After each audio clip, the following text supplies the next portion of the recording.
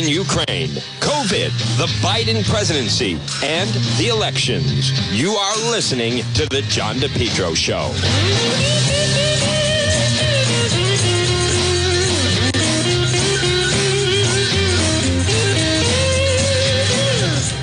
Folks, you're listening to The John DePetro Show. It's AM 1380 and 99.9 FM local time. It is now 1:06. And this portion of the show, folks, it's brought to you by the Lodge Pub and Eatery, 40 Breakneck Hill Road in Lincoln.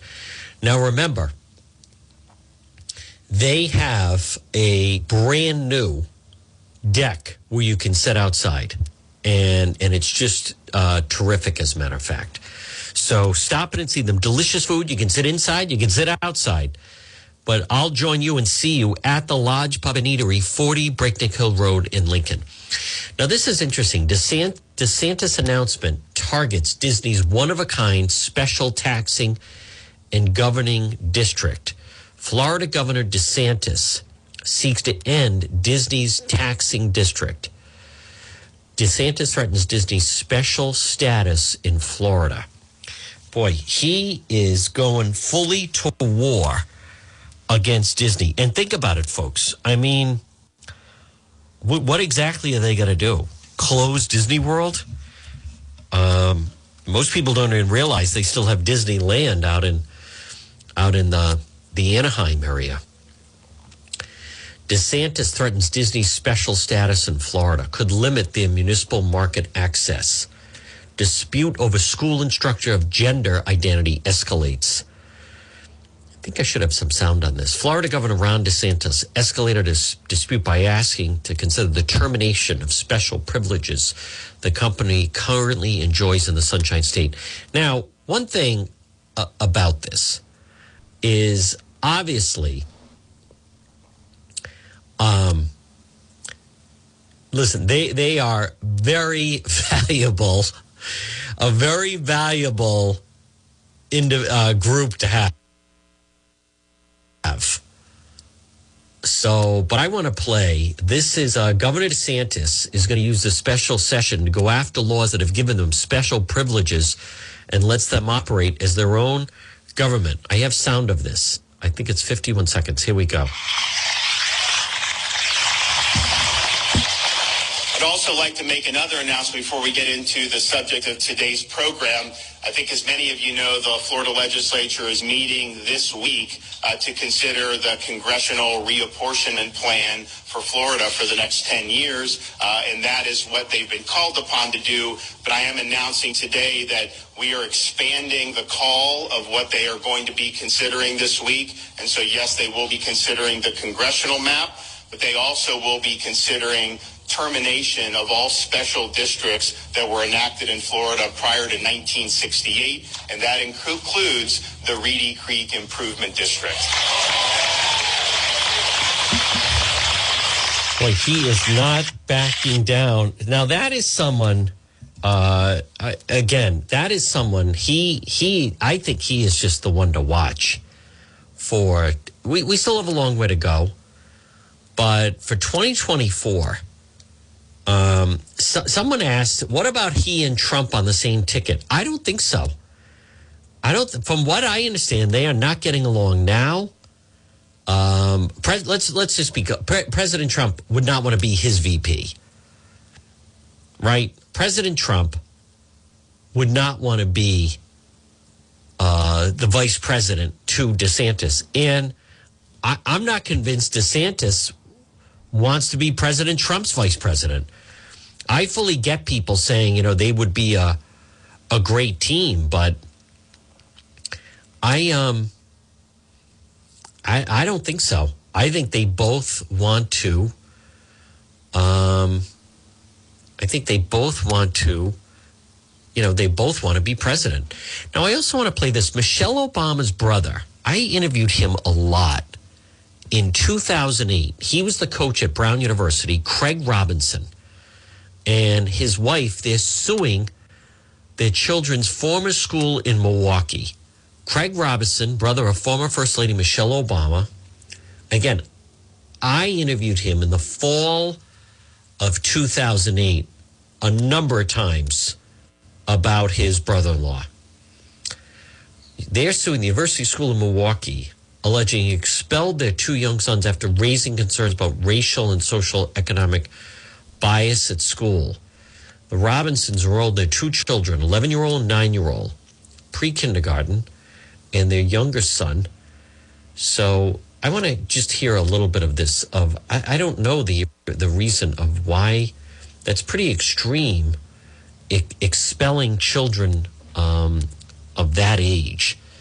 So, folks, the battle, I believe, the upcoming election this year and also in 2024, it's really about the schools. And it's really about parents wanting to get more involved in schools, parents not like the fact that they've been sidelined with the schools, parents are waking up to what's going on in the schools. I want to hear a little bit about Craig Robinson, Michelle Obama's brother, and they're filing this lawsuit. Private school in Milwaukee alleging that it expelled their two young sons after the Robinsons raised concerns about racial and social economic bias at the school. We're going to talk to them both live in just a moment, but first, Steve Osunsami has more details for us. Good morning, Steve. Good morning to you, Robin. One of the things that started all of this was a classroom assignment that the parents say they only happened to hear because classes were virtual and the kids were at home. It's considered one of the top private schools in America, and in this YouTube video the school posted at the start of the school year, they share their key ideals. On a culture built upon the common trust, we are a diverse community of learners, leaders, and citizens, and we have much to offer one another. But this morning, the University School of Milwaukee is facing a lawsuit with accusations of racism and breach of contract from two of its most famous parents. Michelle Obama is my little sister. Craig Robinson and Mrs. Kelly Robinson. Craig Robinson, seen here at the White House, is the brother of former First Lady Michelle Obama, making him the brother-in-law of a president. He and his wife, Kelly, say that administrators kicked their children out of the pre-K through 12 school after the parents complained about racial discrimination. The Robinsons are now suing, saying that the school retaliated against their family after they submitted two separate reports in January and March 2021 to the school, concerned about what they felt was racial and ethnic stereotypes in virtual classroom assignments.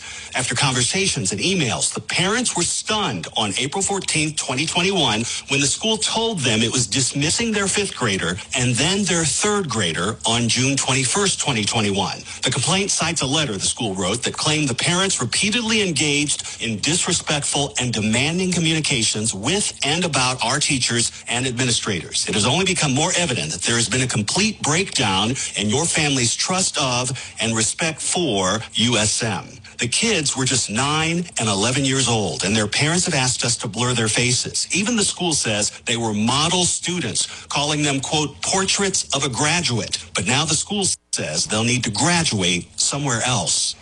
We reached out to the school, and they tell us that they weren't served the lawsuit, and instead their law firm was. And without time to review it, they tell us they have no comment at this point. Robin. Steve, thank you. Craig and Kelly Robinson are joining us now live from Milwaukee. Good morning to you both. And we know this is very important to you, and that we heard in Steve's report that it started because you were overhearing your children's assignments while they were learning virtually. Craig, what specifically were you hearing that first concerned you, Craig?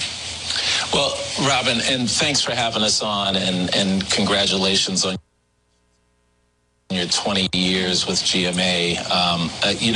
This all started as a lot of parents. We heard what was going on in the classroom because of COVID, and there were repeated use of racial and ethnic stereotypes that were in actual assignments.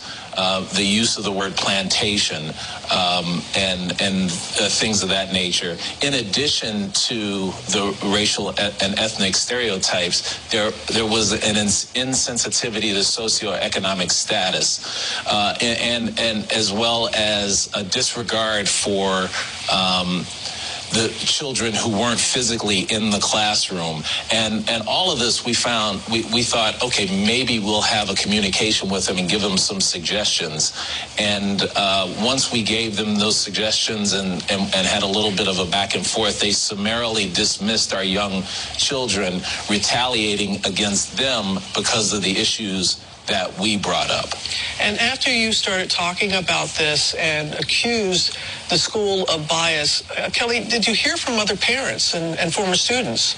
Yes, we did, Robin. In fact, this story resonated with many families in the community, and former University School of Milwaukee families reached out to us, and we were not aware initially of how far-reaching this was, and we heard stories of other families being retaliated against. We also heard about other biases that have been shared over the years, and while we heard biases, and what we would like to point out is the egregious nature in which they handled this with us and with our young boys. But one of the stories that we weren't made aware of was that just as recent as 10 years ago, the University School of Milwaukee had in their fourth grade curriculum that students reenacted the Underground Railroad, and students dressed up as slaves ran through the school in the dark, and the teachers were actually the slave masters who captured these students. And hearing these stories and understanding the pain that other families have gone through are one of the reasons why we wanted to come forward with this story. And knowing how one of the other stories that we heard was about how the black students seem to get more harsh punishments than their white counterparts. In particular, a student using the N-word may be considered a good student or come from a good family, and their punishment is not as harsh as other students, in particular students of color. And Kelly, there have been many stories. This led you to This led you to file a bias incident report with the school. What was their initial response to those reports? Correct. The University School of Milwaukee had a bias incident reporting system that they set up last year. So the first bias that we had noticed, I did put a report in, and I was told that the reporting system was not working. And then the next was a conversation with the head of school, who told me that this was in fact not a bias and challenged our bias. And so then each other time following, when any bias was reported, instead of acknowledging and working to make this better, they ended up dismissing our students. And what you should know is we did partner with the head of school all year. In fact, he asked for our feedback. He wanted to know, because we had this bird's eye view into our students' learning. So he asked to share stories with him. We met with him on Zoom with other families. We had phone conversations with him. In fact, at one point, he even told me that I should be on his payroll because of the amount of information that I had provided to him. He said because he was new, I had given him his marching orders for the next 5 years of what he needed to do to make this a better place for all students. And in fact, at one point, as I was sharing information with him, he said, well, I'll use this information, but I'll never give you credit. And while that wasn't what we were doing it for, what we wanted was for them to make change. And instead of doing the right thing and helping these students, they dismissed our young sons. Craig, you have said that you had a great relationship, and what Kelly was referring to as well with the school previously. But as we heard and read in one of the letters, the school accused you, Craig, of repeatedly engaging in disrespectful and demeaning communication with teachers and administrators, and that there was a breakdown of your trust and respect for the school. So what's your response to that, Craig? Well, Robin, I got to tell you, I don't really have a response for that. I mean, if you ask anybody in the community, both Kelly and I are partners with teachers, and we advocate for teachers. And, so I don't have any idea where that comes from. But what I will tell you is that we're moving forward with this for a couple of reasons. We want to hold the University School of Milwaukee accountable to not just our 2 children who they retaliated against, but more importantly, there's a whole community of people who are out there that we wouldn't feel right if this happened moving forward. So, you know what's amazing about this is, and that's a private school that this happened with. I don't know what to make of that whole thing, and just the there's part of it, I think, is just the element that so many people, that the public school system that I think has not worked well at all and has failed. There has to be a better way about it. There has to be a better system, because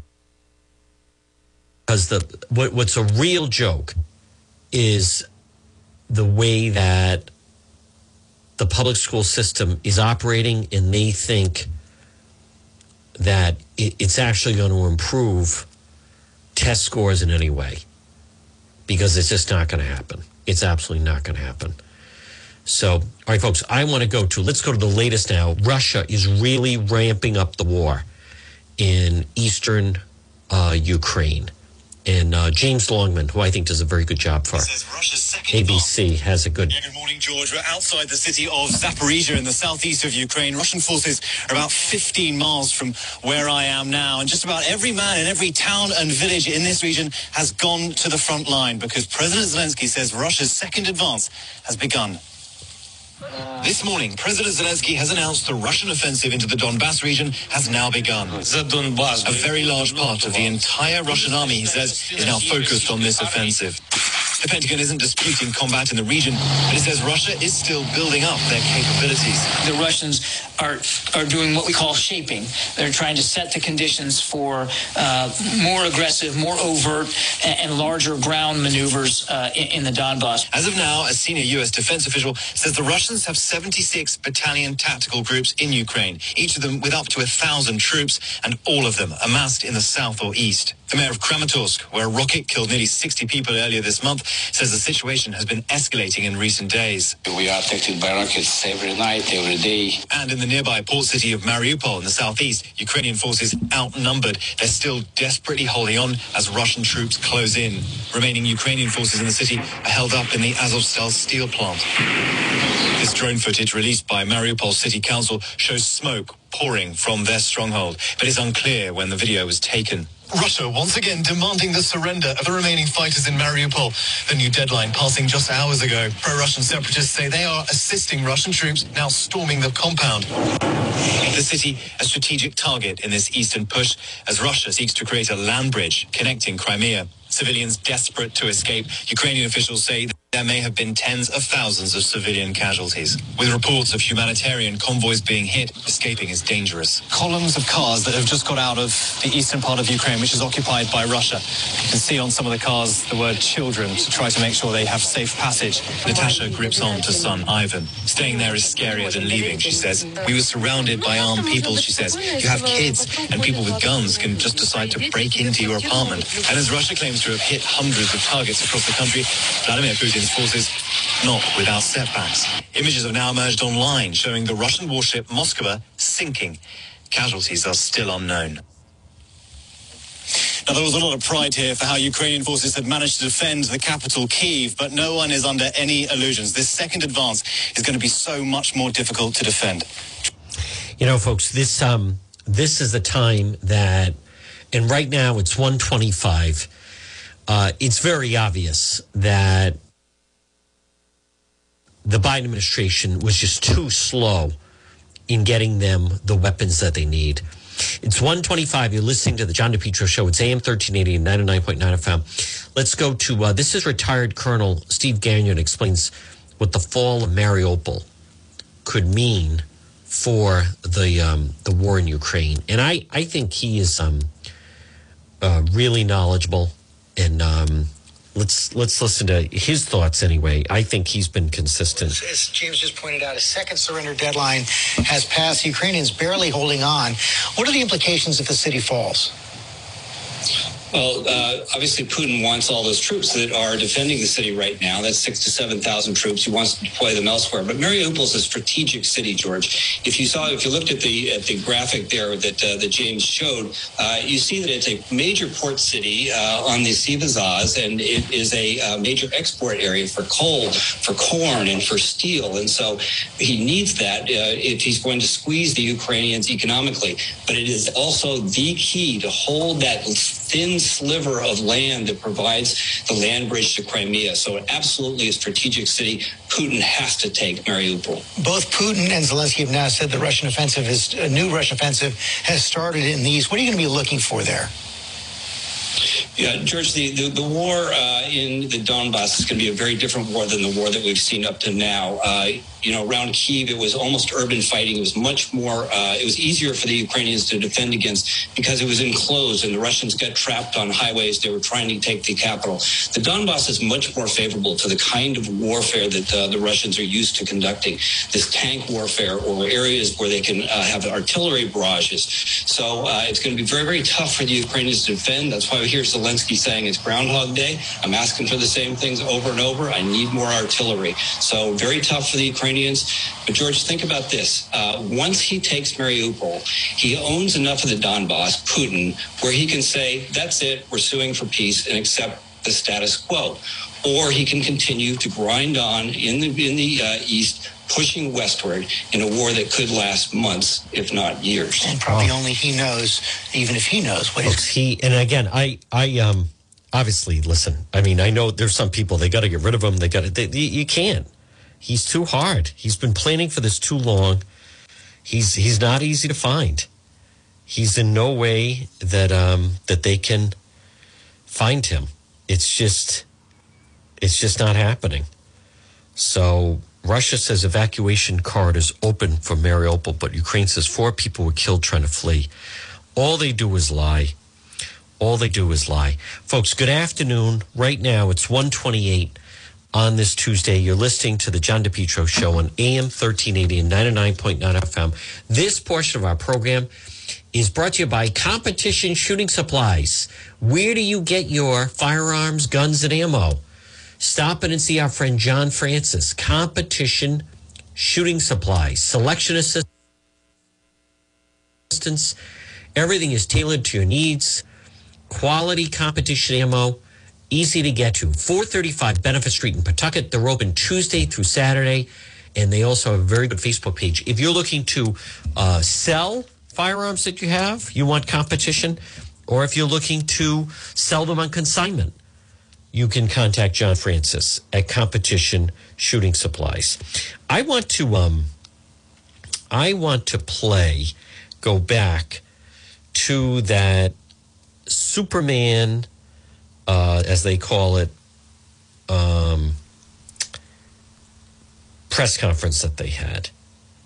And I want to just play a little bit of that, of the way it came down, of some of the quotes from it. As I've said, I don't think that would be in any way the best use of the money. I don't think they should be bailing this guy out in any way. I do not. Let me just find and pull up some of the sound. And I go back to, whether it was Governor McKee or Stephen Pryor or Mayor Elorza. He's the commerce guy and the owner of that building, High Rock.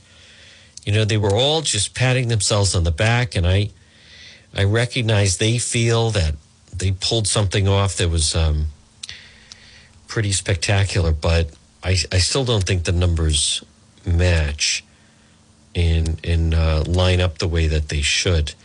It's interesting that they let that Stephen Pryor, that they let him up. Here's Lieutenant Governor Matos. Let's hear this. Incredible advocate for Providence and bringing our downtown back. Lieutenant Governor, it's often an honor to be your co-host in so many forums, and it's a true honor to introduce you now. Sabina Matos. Thank you so much. I really want to thank Governor McKee and Secretary Pryor, and also I want to thank Mayor Elorza for coming together and making this happen. I want to thank the leadership of the Senate and the Speaker of the House also for making it happen. And I have to put a plug for my former colleagues of the Providence City Council. We had several meetings in this around this issue. You're going to be hearing from the President Iglesias soon, but I have other colleagues, former colleagues here in the room that I want to acknowledge: Ryan Goncalves in La Fortune, who I can see right now. It took a long time for us to get to this point. We saw several proposals coming in front of us that we were trying to make it happen, and it took a lot. I mean, it's just absolute political theater. Nothing more, nothing less. What did she do to make it happen? She supported defunding the police. If McKee had not appointed her as lieutenant governor, she doesn't have it. Let's hear, folks. I want you to listen to. This is the guy that's the developer of it, of the Super Scam building. Nice to see those who I met before. This is the guy that's left the building vacant Those who I have not met yet. for 9 years. 9 years. Good afternoon. This is certainly an exciting day, and it's good to be with you. When our group first purchased the building in 2008, we were bullish on Providence and Rhode Island. Looking back, that seems like a long time ago. And certainly many changes have happened since then. But what's never changed are our views on Providence and Rhode Island as a good place to make investments, and we certainly remain bullish today on downtown Providence. We finally met a moment where all of the necessary stars aligned and everybody has come together to harness that moment and create the next 100-year future of this building. Not happening. 111 Westminster will once again contribute to Rhode Island's economy, serve as a beacon of prosperity and growth in the skyline, provide much-needed housing for Rhode Islanders. Oh, yeah. All told, the redevelopment of 111 Westminster will create 285 residential units, 20% of which will be dedicated to affordable housing. You know, it's just an aside here. I do have a very strong commitment, both personally as well as financially, in Providence. I remember when I was a young kid, only a couple of years ago, my mom and dad, when we'd want to celebrate, we kind of had an affinity for Italian food, and we would either go to the North End in Boston, I grew up in Massachusetts, or we'd come to Federal Hill.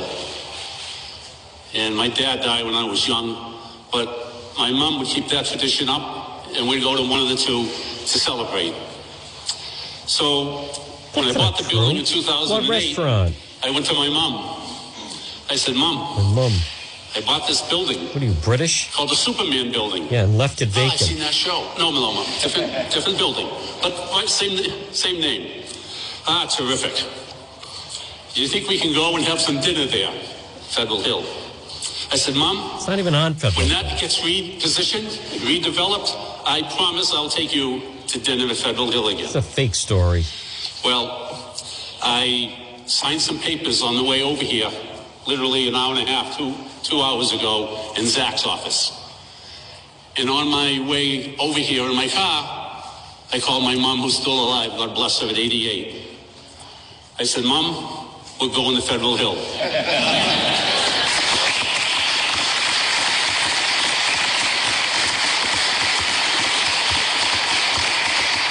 She said, for crying out loud, it's been 12 years and I'm wilting away to nothing. I said, Mom, you got a ways to go to get you. It's okay.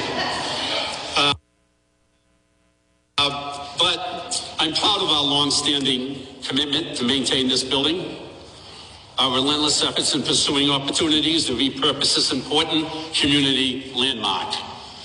I do see Joe Paolino here. I see Buff Chase, obviously Zach.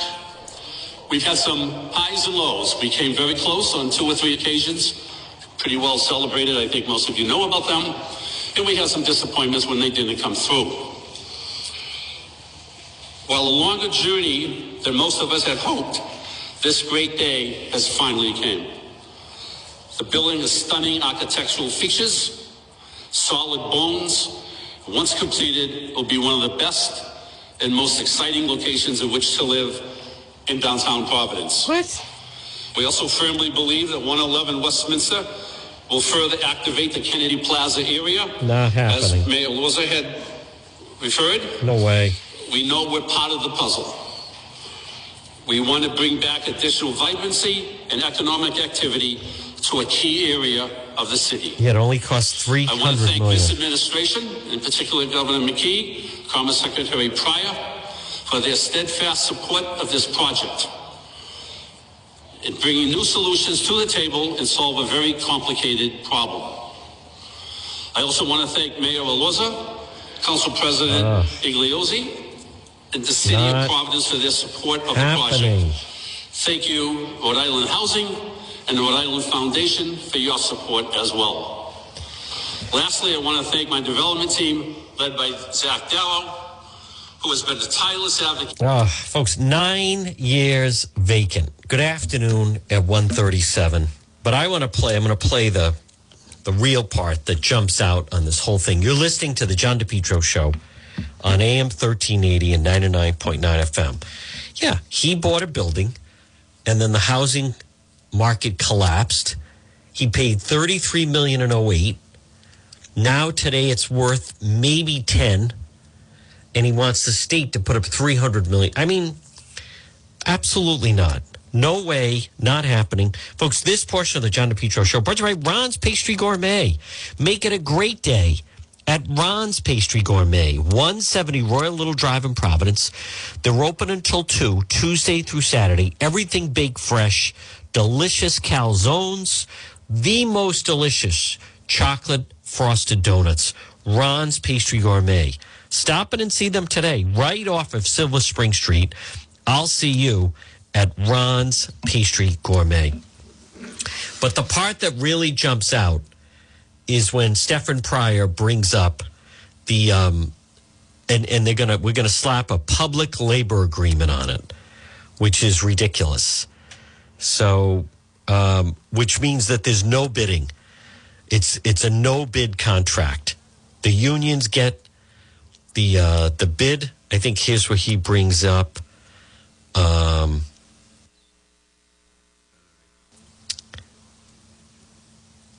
Nope. I don't know who these people are. Oh, Igliozzi. Listen, I understand why Providence wants it, but no, this should not come down this way. And then I still don't. Justin Katz was right. Why are they giving Crossroads, Rhode Island, $500,000? That's just symbolic. And Justin's right. The money's just being funneled around. There we go. Sabatoni. Here we go. Listen to this, folks. You wonder why there's problems in Rhode Island. You're about to hear it. Tell you, Buff Chase and Joe Paolino will tell you, you can't get a complex project like this done without skilled labor. Mike Sabatoni, you represent the building trades beautifully, and you've been an amazing partner. No bid contract. To be working towards a PLA for this development. Mike Sabatoni. Just so you understand, and I will play, Channel 12 several years ago did a series of stories on these PLAs, public labor agreements, that take out any competitive bid process. And there you have the head of commerce saying, I can't wait to have a no-bid contract enter into this whole thing. All right, listen to Sabatoni. Now, he and the old man, I believe they're distant cousins or something to Raimondo. But he's, and I've met him before. Again, I get it. Decent guy. They got way too much power. If they really wanted to help Rhode Island, you wouldn't have such a hold. The unions wouldn't have such a hold on these projects. You'd have an open bidding process, but it's not a bidding process. And then again, it wasn't lost on me, the photo of him grinning with Governor McKee at the Sabina Matos kickoff announcement. Well, as most of you know, when you come to events like this, if you see me, that means it's over, because I'm last. And you'd think as the labor guy would have negotiated a better seniority clause up until this point, because mostly everything's already been said. But just to echo just a couple of quick things. Governor, Stefan, Dominic, the Speaker, Mayor Lorza, everybody up here. Things don't happen like this by accident. They have to have 3 components, sometimes 4. They have to have business, they have to have labor, they have to have government with vision, and they have to have community buy-in. And when we do that, you look outside at this skyline, good things happen, and good things are going to happen again with the Superman building. The building trades have always been supportive of repurposing this building. I did an interview a few years or so ago, and someone said, well, why don't we just tear it down? And I know I bumped into some people. I said, I liked your quote in that article, and the quote was, if we tore that building down, the city of Providence would look like it was missing a tooth. So we had to fix it. The PLA offers business opportunities for local businesses, minority businesses, but it also offers career paths for minority men and women, most coming from the city of Providence, the capital city, to start their construction career on a significant project such as this. Because this will create significant number of jobs across all of the classifications that we represent in the building trades. So in closing, I will promise this. It will be done on time, on budget, and commit to you, Mr. Schweitzer, that this building will be brought back to its magnificence for sure. So with that, I say thank you, and let's get going. No way. Absolutely not. You know, this whole business of it be missing a tooth. You know what else would be missing? Would be... You know, let's just say it was torn down. They could build a brand new building for less than half than what this is going to cost. I don't know, 50 million, 60 million, somewhere in that range. You can go to 75. This is endless. This is an endless amount of money that they get to spend. Folks, again, I'm replaying. This was the Superman big press conference. It was really, to me, it was just so self-serving of Stefan Pryor, Governor McKee, and also Elorza. Listen to the introduction for Governor McKee. We could get there with a deal that protects the taxpayers and does breathe new life into this building. No, so it is my true honor to introduce Governor Dan McKee.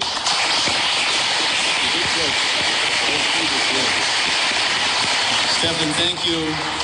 And, good shout out to your entire team, Stefan, for your persistence and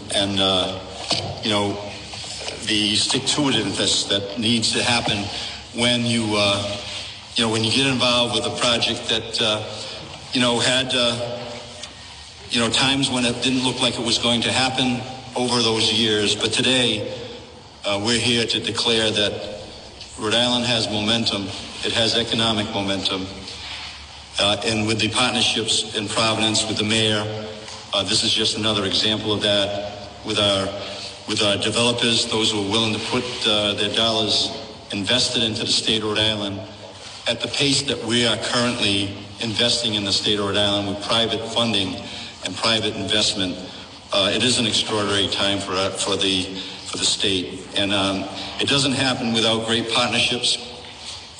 Certainly with our leadership, with the Speaker and the President. Thank you so much for your involvement and your encouragement during this process, along with the Providence contingent with the Mayor and our Council President that's here today, along with Mike Sabatoni, we're all about jobs and good paying jobs.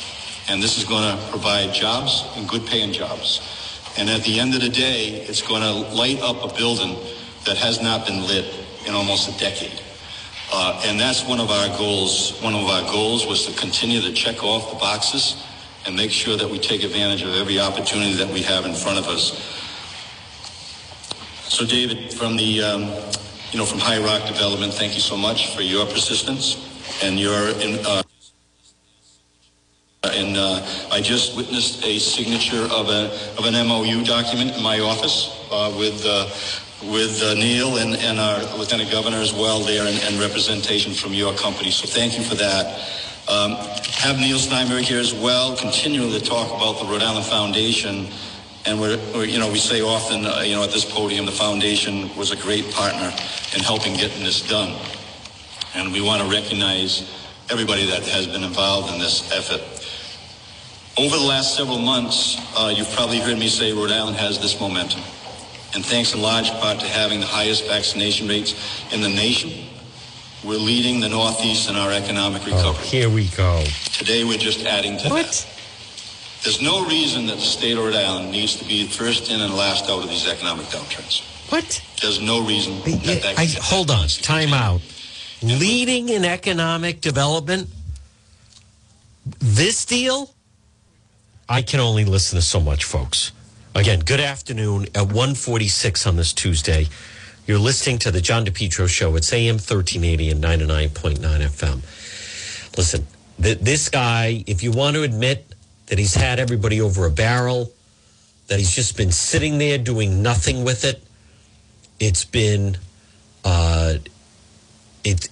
9 years that building's been vacant, and we're supposed to believe what? That now that is not, having to give out that kind of money is not good economic development. All right, but I also want to touch on a big news of the day is the fact that the major mask reversal, that the judge struck it down. I want to play, this is a piece, this reporter was live at Newark Airport. You again, yeah, we are seeing lots of faces this morning here at Newark. That's because that federal mask mandate is officially gone now. And what's interesting is, even within some families, we're seeing some people wear the mask and some aren't.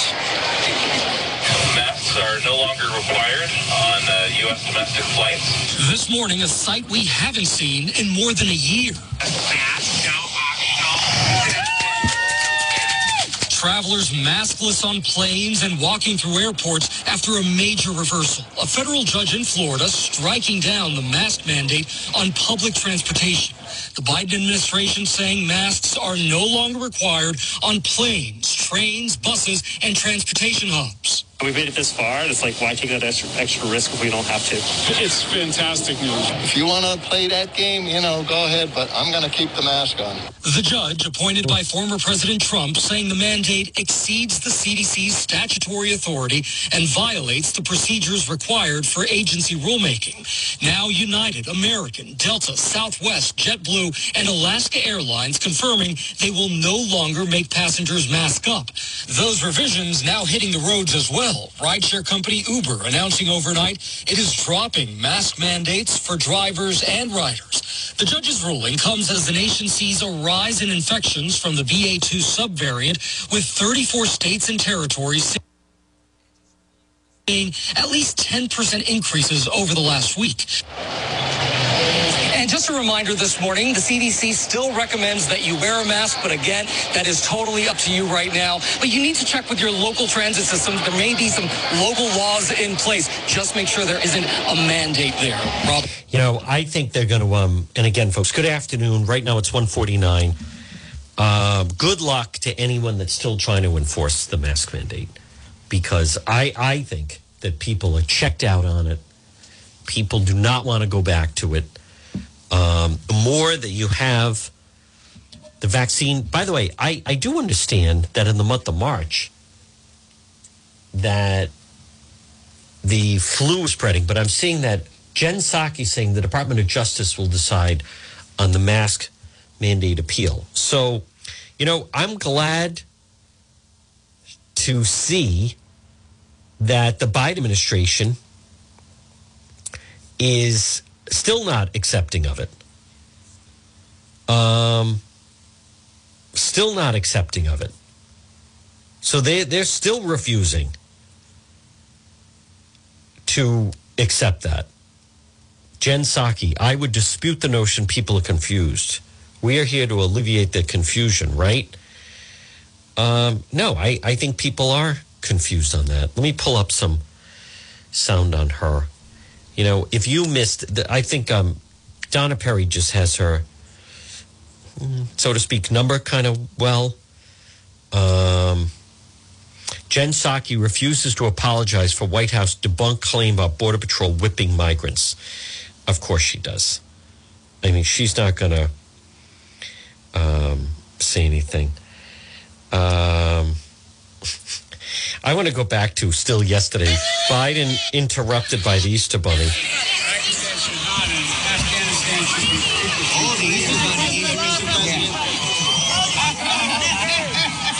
I mean, when you think that they had to send the Easter Bunny to interrupt,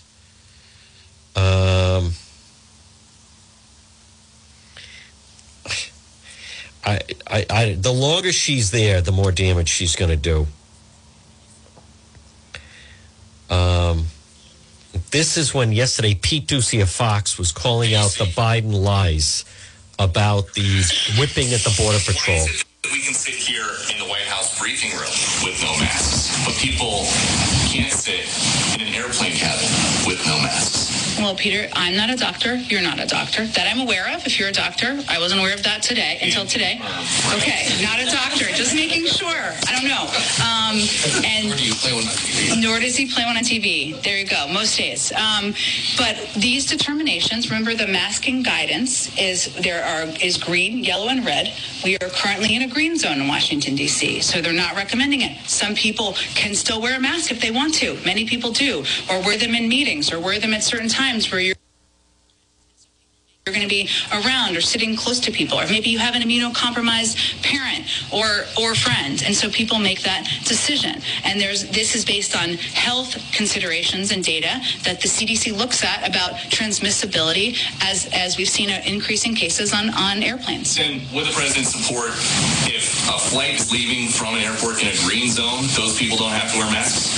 Again, Peter, there's been long a difference from the beginning about people on an airplane and in federal transportation vehicles and situations than where they are in locations. Like we here continue to be in Washington, D.C., a green zone. But what we'd ask for, I think it's important to remember, is a 2-week extension, or not ask for, what we had announced was a 2-week extension to look at the data and make recommendations based on the data and the science about whether it should be continued or not. Okay, on a different topic, we have new reporting that at least 23 people apprehended at the southern border in 2021 are on the terror watch list.